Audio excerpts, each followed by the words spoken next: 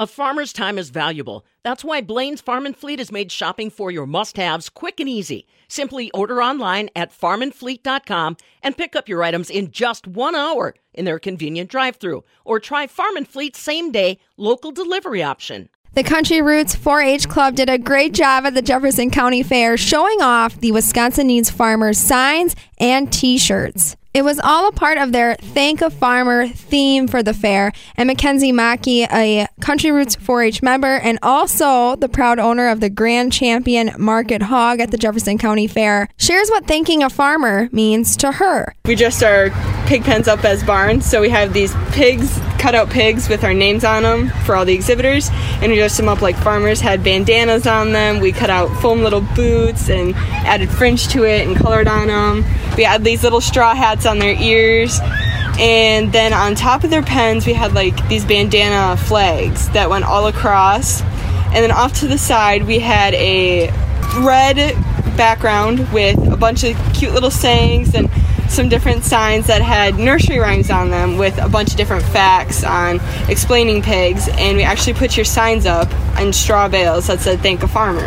And off to the in front of that we had a table full of like coloring options, so you had your markers, your pens, and pieces of paper, and we had poster boards put up there and it said thank a farmer, so you could write your name on there and why you were thankful for that farmer or what you were thankful for and what farmers produce. So yeah. What did you write on the thank you note? I said thank you farmers for everything from the field to our tables. And so what's the message you're trying to send with the Thank a Farmer theme?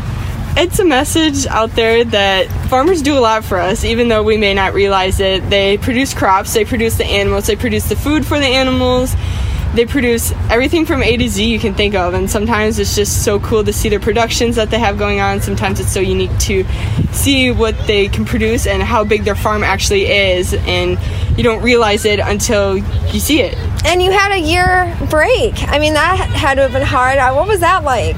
Crazy.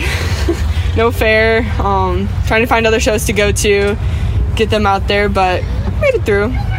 We enjoyed it. I mean, it was kind of hard. I mean, we missed seeing everyone and missed the shows and seeing everyone who shows at those shows, and it's just amazing to see when we all come back what it's like. It was emotional. I cried on show day quite a few times, but I worked just so hard. It's just a lot of competitors, and they all did amazing.